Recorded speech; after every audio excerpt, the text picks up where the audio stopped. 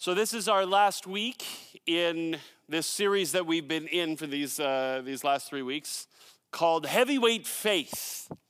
Heavyweight Faith. We're kind of exploring this chapter in Matthew chapter 11, this turning point in Matthew's story about Jesus, in his biography of Jesus, where for the last number of years we've been studying Matthew chapter 1 to 10, which is basically the first third of the book. And it's been all about who Jesus was and what he said and what he did.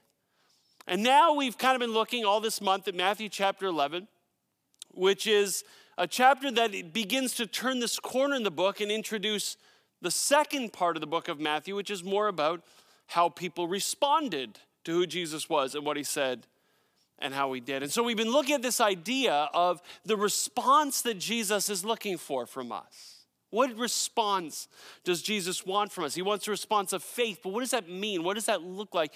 And what does it look like to have like a big time, big deal, big league, heavyweight kind of faith? A couple weeks ago, we talked about how a heavyweight faith isn't the kind of faith where somebody believes without doubting.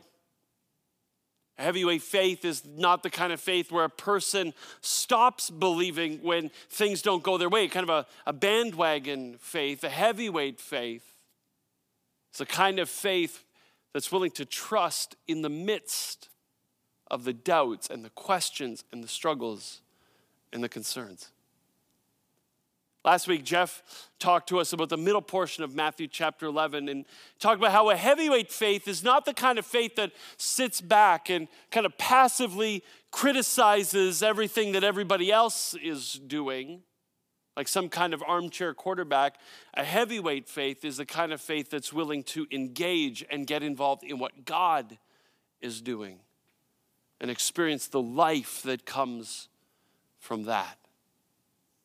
Last week, we look at the third kind of response that Jesus is talking about in Matthew chapter 11, and it starts in verse 25 where it says this.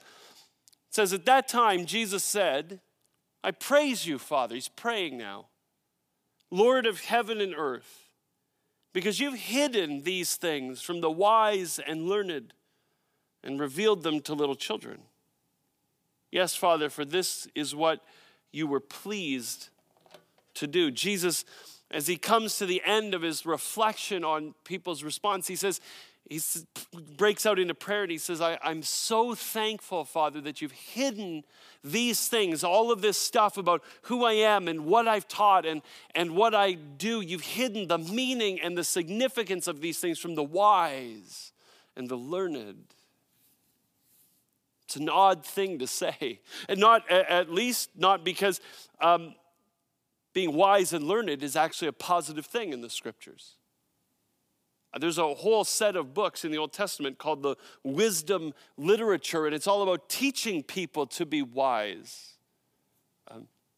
The Old Testament says that we're to love the Lord our God with all of our mind, and loving God with all of our mind means, at the very least, engaging in the scriptures, in what God has revealed about who he is and what he's like and what he demands from us. And engaging with the scriptures involves knowing them, learning them. It's why we read through the New Testament this fall and winter, because learning is not a negative thing in the scriptures. Jesus even says later on in this passage, I want you to learn from me.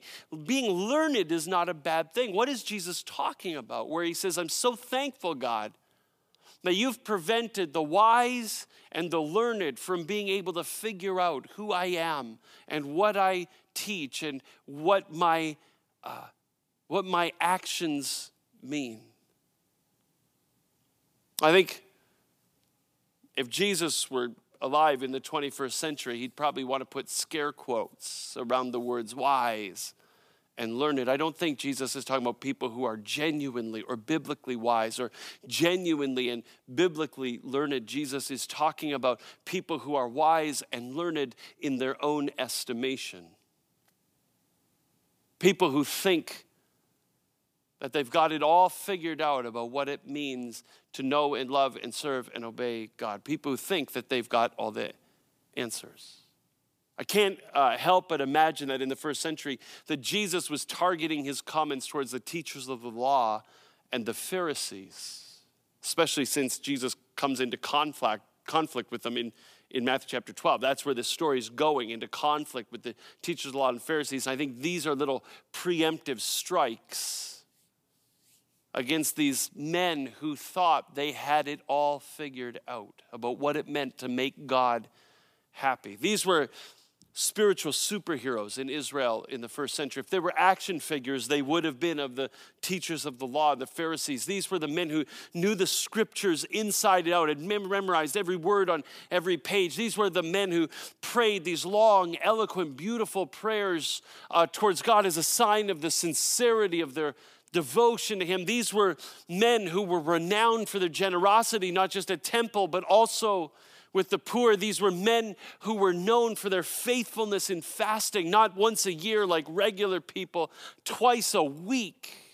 There was no one as devout as these men. These men were totally committed to obeying all 613 commandments that they had identified in the Old Testament, including all of the thousands of interpretations that go along with their reading of the Old Testament. These were the men that everyone had assumed, including them, everyone assumed that they had figured out what it meant to make God happy. If you would ask somebody in the first century, a first century Jew, what does it look like to make God happy? They would have pointed to the nearest Pharisee and they said, would it look like him? If you had asked a Pharisee, he would have said, it looks like me.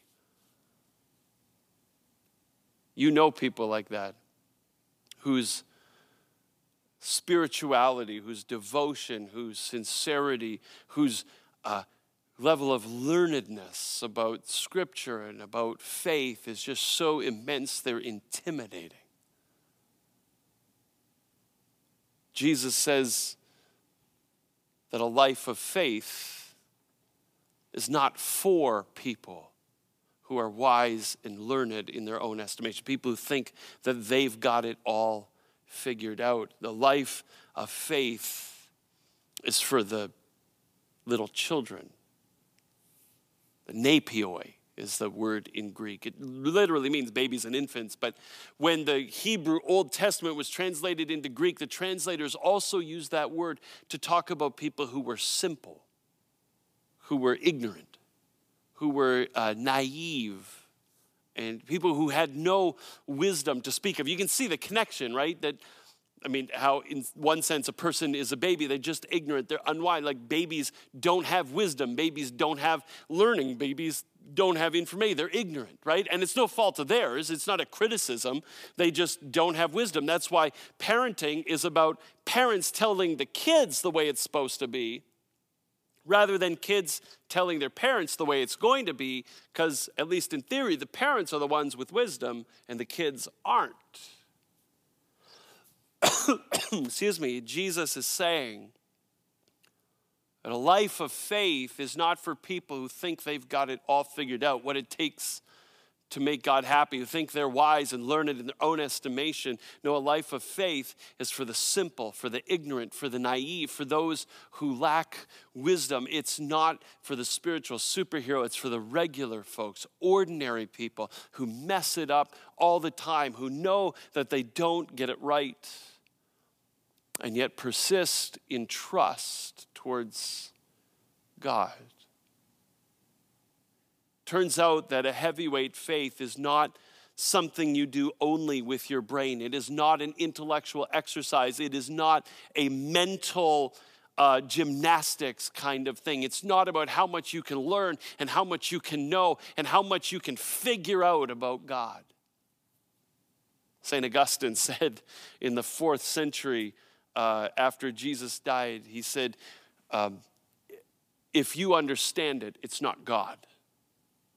Basically what he was saying is when it comes to God, if you think you get it, you're wrong. It's not about those who have figured it out. It's not something you do. It's not a mindset. It's an attitude of heart that comes not with the arrogance that says, well, I've figured it all out about what faith is supposed to look like. I've basically answered all the questions.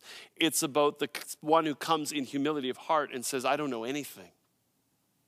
I haven't figured out anything. And what I do know, I continually screw up. But I'm going to keep on pressing in towards Jesus. It turns out that for Jesus, a big league faith is actually a little league faith. It's not for the pros, it's for the kids who aren't very good and who don't really understand the game, but who are energetic and excited and who just want to keep on playing. They're the ones, Jesus says, who hear the beauty of what he has to teach. They're the ones who can see the healing love of God. They can see the hand of God at work all around them. They're the ones who will get who Jesus is and what he said and what he did and why it matters. Because they're the ones who keep their attention and trust fixed on Jesus. Jesus goes on to say in verse 27, he says this, all things have been committed to me by my Father. Jesus says everything that I am and everything that I say and everything that I do comes straight from my Father in heaven. It's been committed to me. It's been handed over to me. It's been entrusted to me. These are all definitions of this word committed.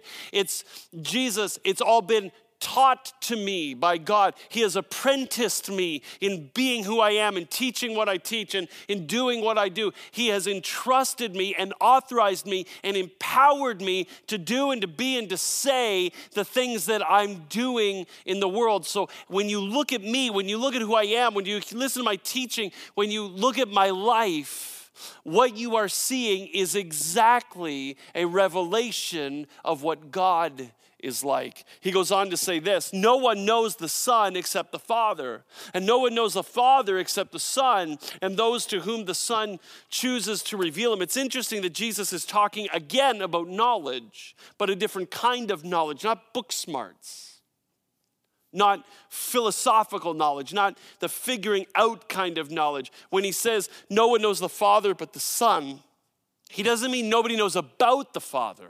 He's not learning about the Father. He's talking about knowing the Father with a different kind of knowledge, a knowledge that is personal and intense and experiential, the kind of knowledge that can only emerge from a relationship of love, the kind of knowledge that emerges from the intimacy of being family together. You know not just about your family. There are lots of people who know about your family, but you know your family in a way that nobody else will know your family just because you're family.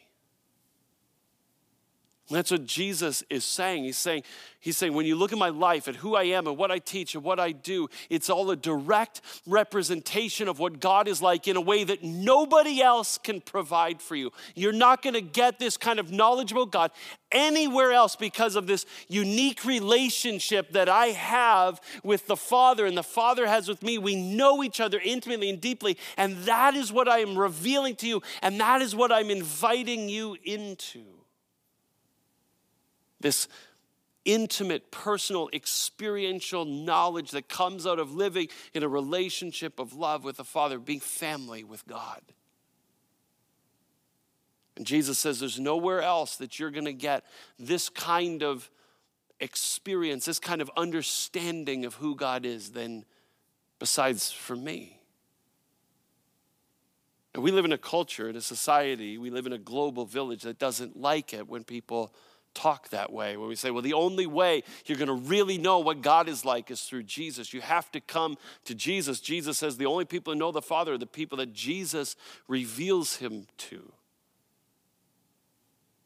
People don't like when you talk like that. We live and rub shoulders with people from all kinds of different faith backgrounds. And somewhere along the way, somebody decided that the only way for us to live in peace was to reduce ourselves to the lowest common denominator of tolerance, which has taught us to say things like, well, at its core, every religion is exactly the same, except they're not. Which has taught us to say things like, well, you know, what's true for you is true for you, and what's true for me is true for me, except some things are true for everybody. 2 + 2 = 4, no matter how you feel about that. It's taught us to say, well, you know, all roads lead to the top of the mountain. It doesn't matter which path you take. which may or may not be true, but is no more open-minded or tolerant than any other opinion about the truth. I mean, think about it this way. You and your friends are hiking in the woods. I heard this week. And you get tired hiking in the woods, and so you arrive at this clearing, and y'all decide to lay down. And that's right, y'all decide to lay down, because I'm now from Texas.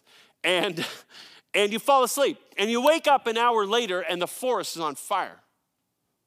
And you're terrified, and you all jump to your feet, and you're like, we got to get out of here now. The problem is there's 5 paths out of the clearing. And you don't remember, because you've been sleeping, you don't remember which path you came in on. And one of you says, well, I think it was that path that we came in on, because I think I remember breaking that branch. And somebody says, no, I think it was this path, because look, the footprints still look fresh to me. And you have one friend who says, guys, girls, it doesn't matter which path you take. They all lead out of the forest. Well, that's not necessarily any more wise or open-minded than any of the other opinions. It's just another opinion. And that guy or girl may be right, but they might be very, very wrong. And it really matters if they are. Jesus says, listen, this is Jesus' claim. He doesn't talk as though all roads lead to Rome and it doesn't matter what you believe. Jesus says, listen, the only way to really understand the Father is with a childlike faith that's placed in me. Now, I'm not talking this morning about the tribal bushman in Africa who's never heard the name of Jesus, or the person with a profound developmental disability, or the person who's been so spiritually abused that their perception of Christ and faith in the church is almost unalterably screwed up. We're not talking about those. That's a whole morning in and of itself. But Jesus, for people like us in a room like this one, Jesus is saying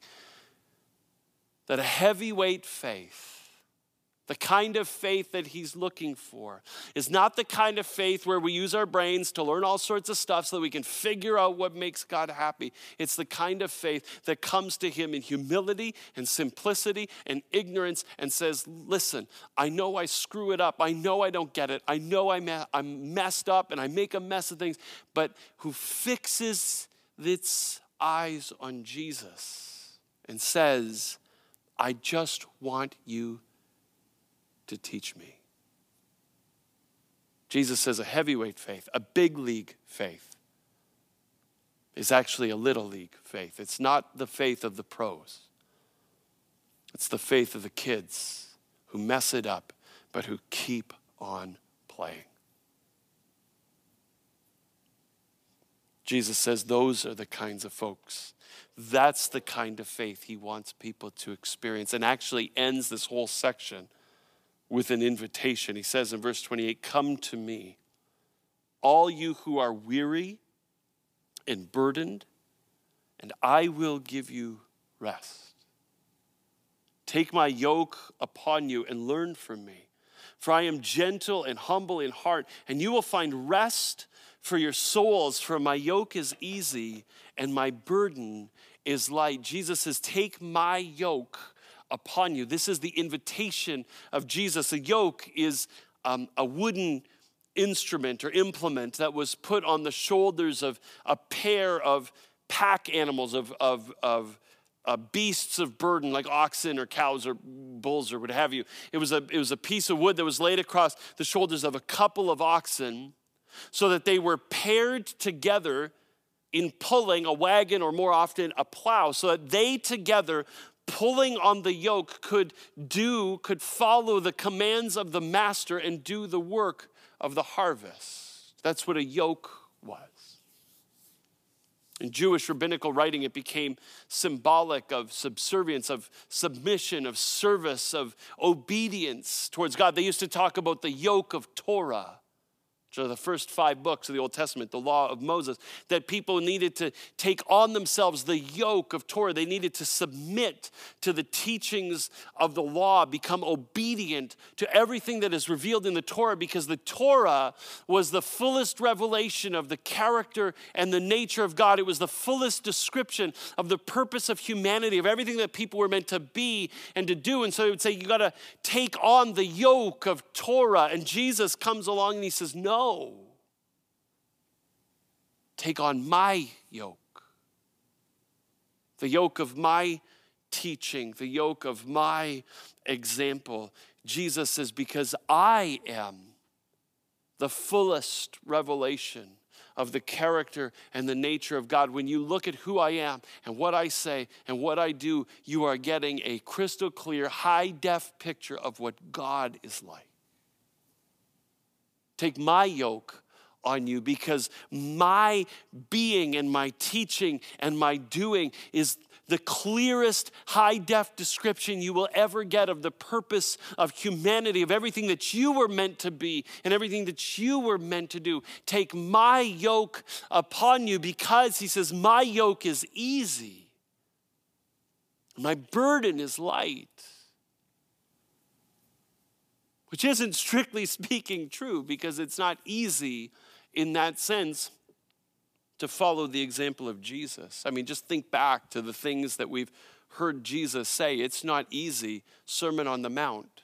It's not easy to choose forgiveness instead of carrying a grudge. It is not easy to choose respect instead of lust. It is not easy to choose commitment instead of destroying a relationship. It is not easy to choose honesty instead of small white lie. It's not easy to turn the other cheek and love your enemy. It is easier, in fact, to insist on your rights and to take out revenge on people that you hate. It is not easy to give up our need for affirmation. It is not easy to choose generosity instead of greed. It is not easy to choose trust instead of worry. It is not easy to choose mercy instead of judgmentalism. It is not easy to follow Jesus. Think about our Mission Critical series. It is not easy to be the healing love of God for the sake of the world. It is not easy to pay the financial price of following Jesus. It is not easy to be pushed way outside your comfort zone. It is not easy to be mistreated and persecuted and experience difficulty because you're committed to living life on mission for Jesus. It's not easy in that sense. It's not easy to take up your cross and follow him.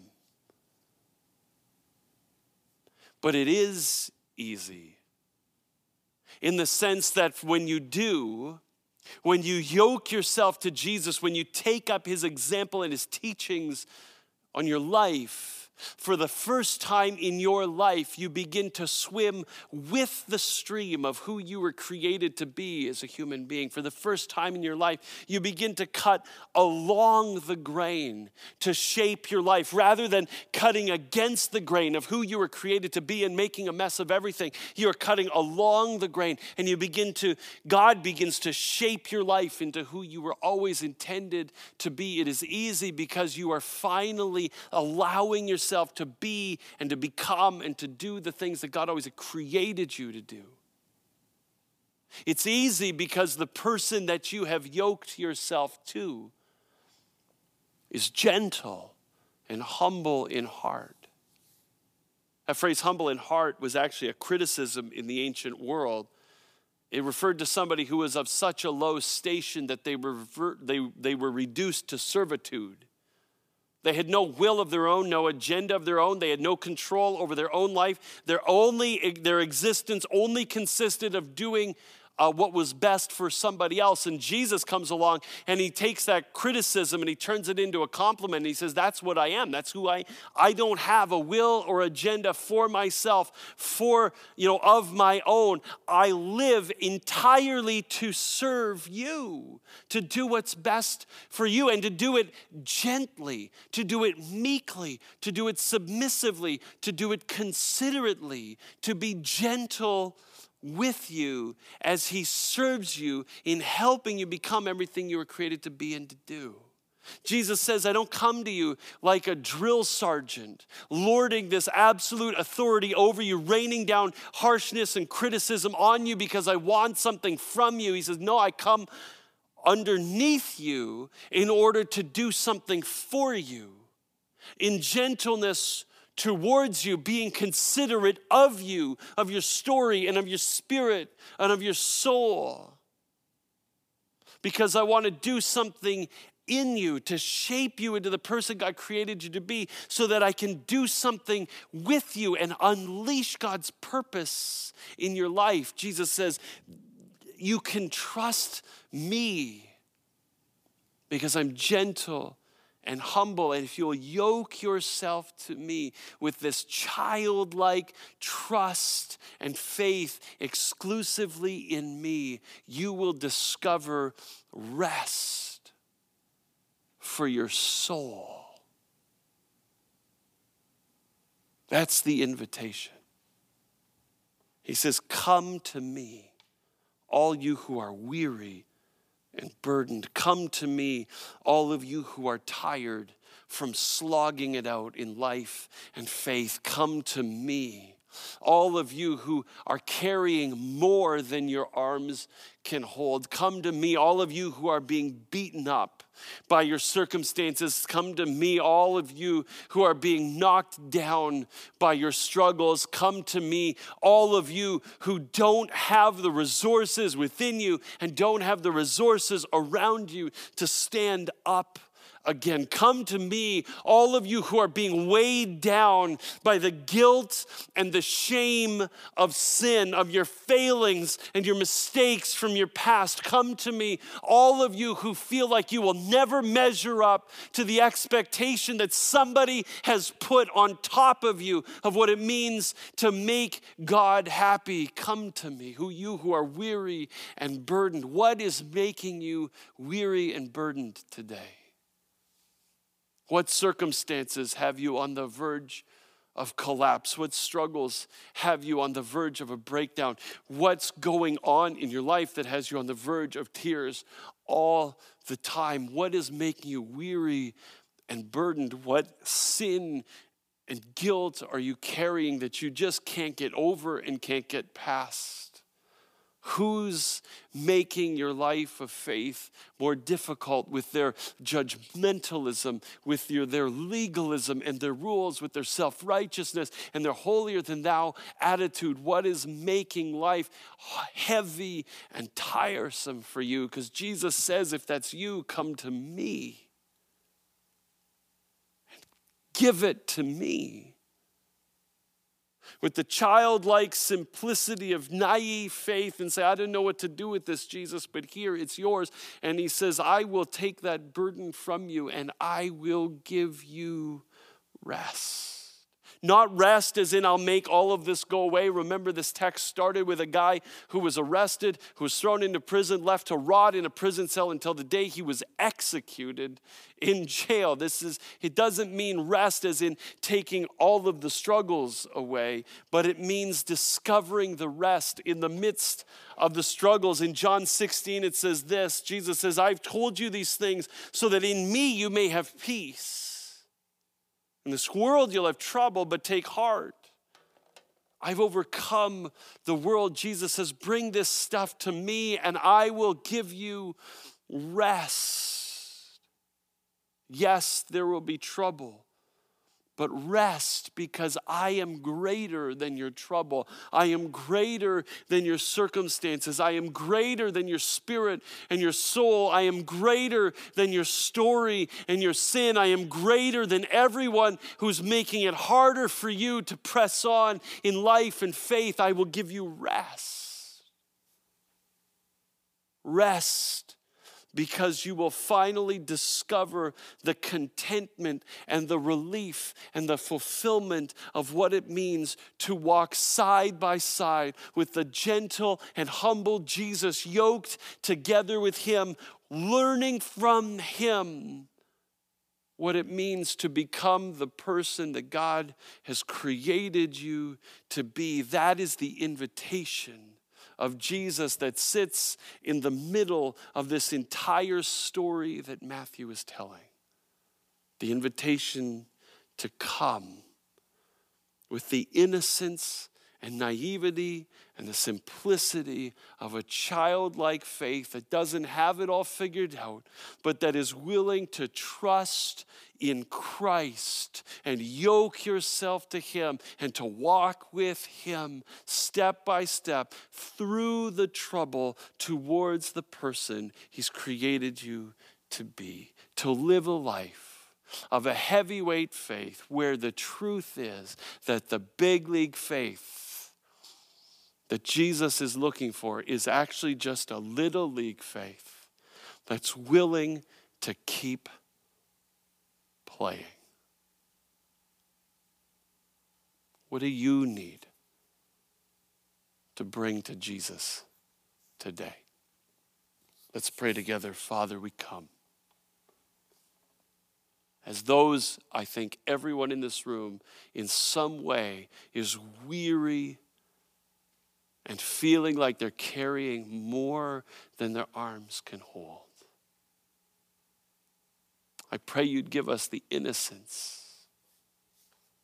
the naivety, the simplicity to not try and figure it out ourselves, but to let you lift that burden off our shoulders, the burden to solve all the world's problems, the burden to atone for our own sin, to figure out how to be free from the patterns of sin in our life, the burden of trying to live up to what somebody told us were your lofty expectations. Would you bring us the innocence and the naivety to trust that you will lift those off of us and give us rest?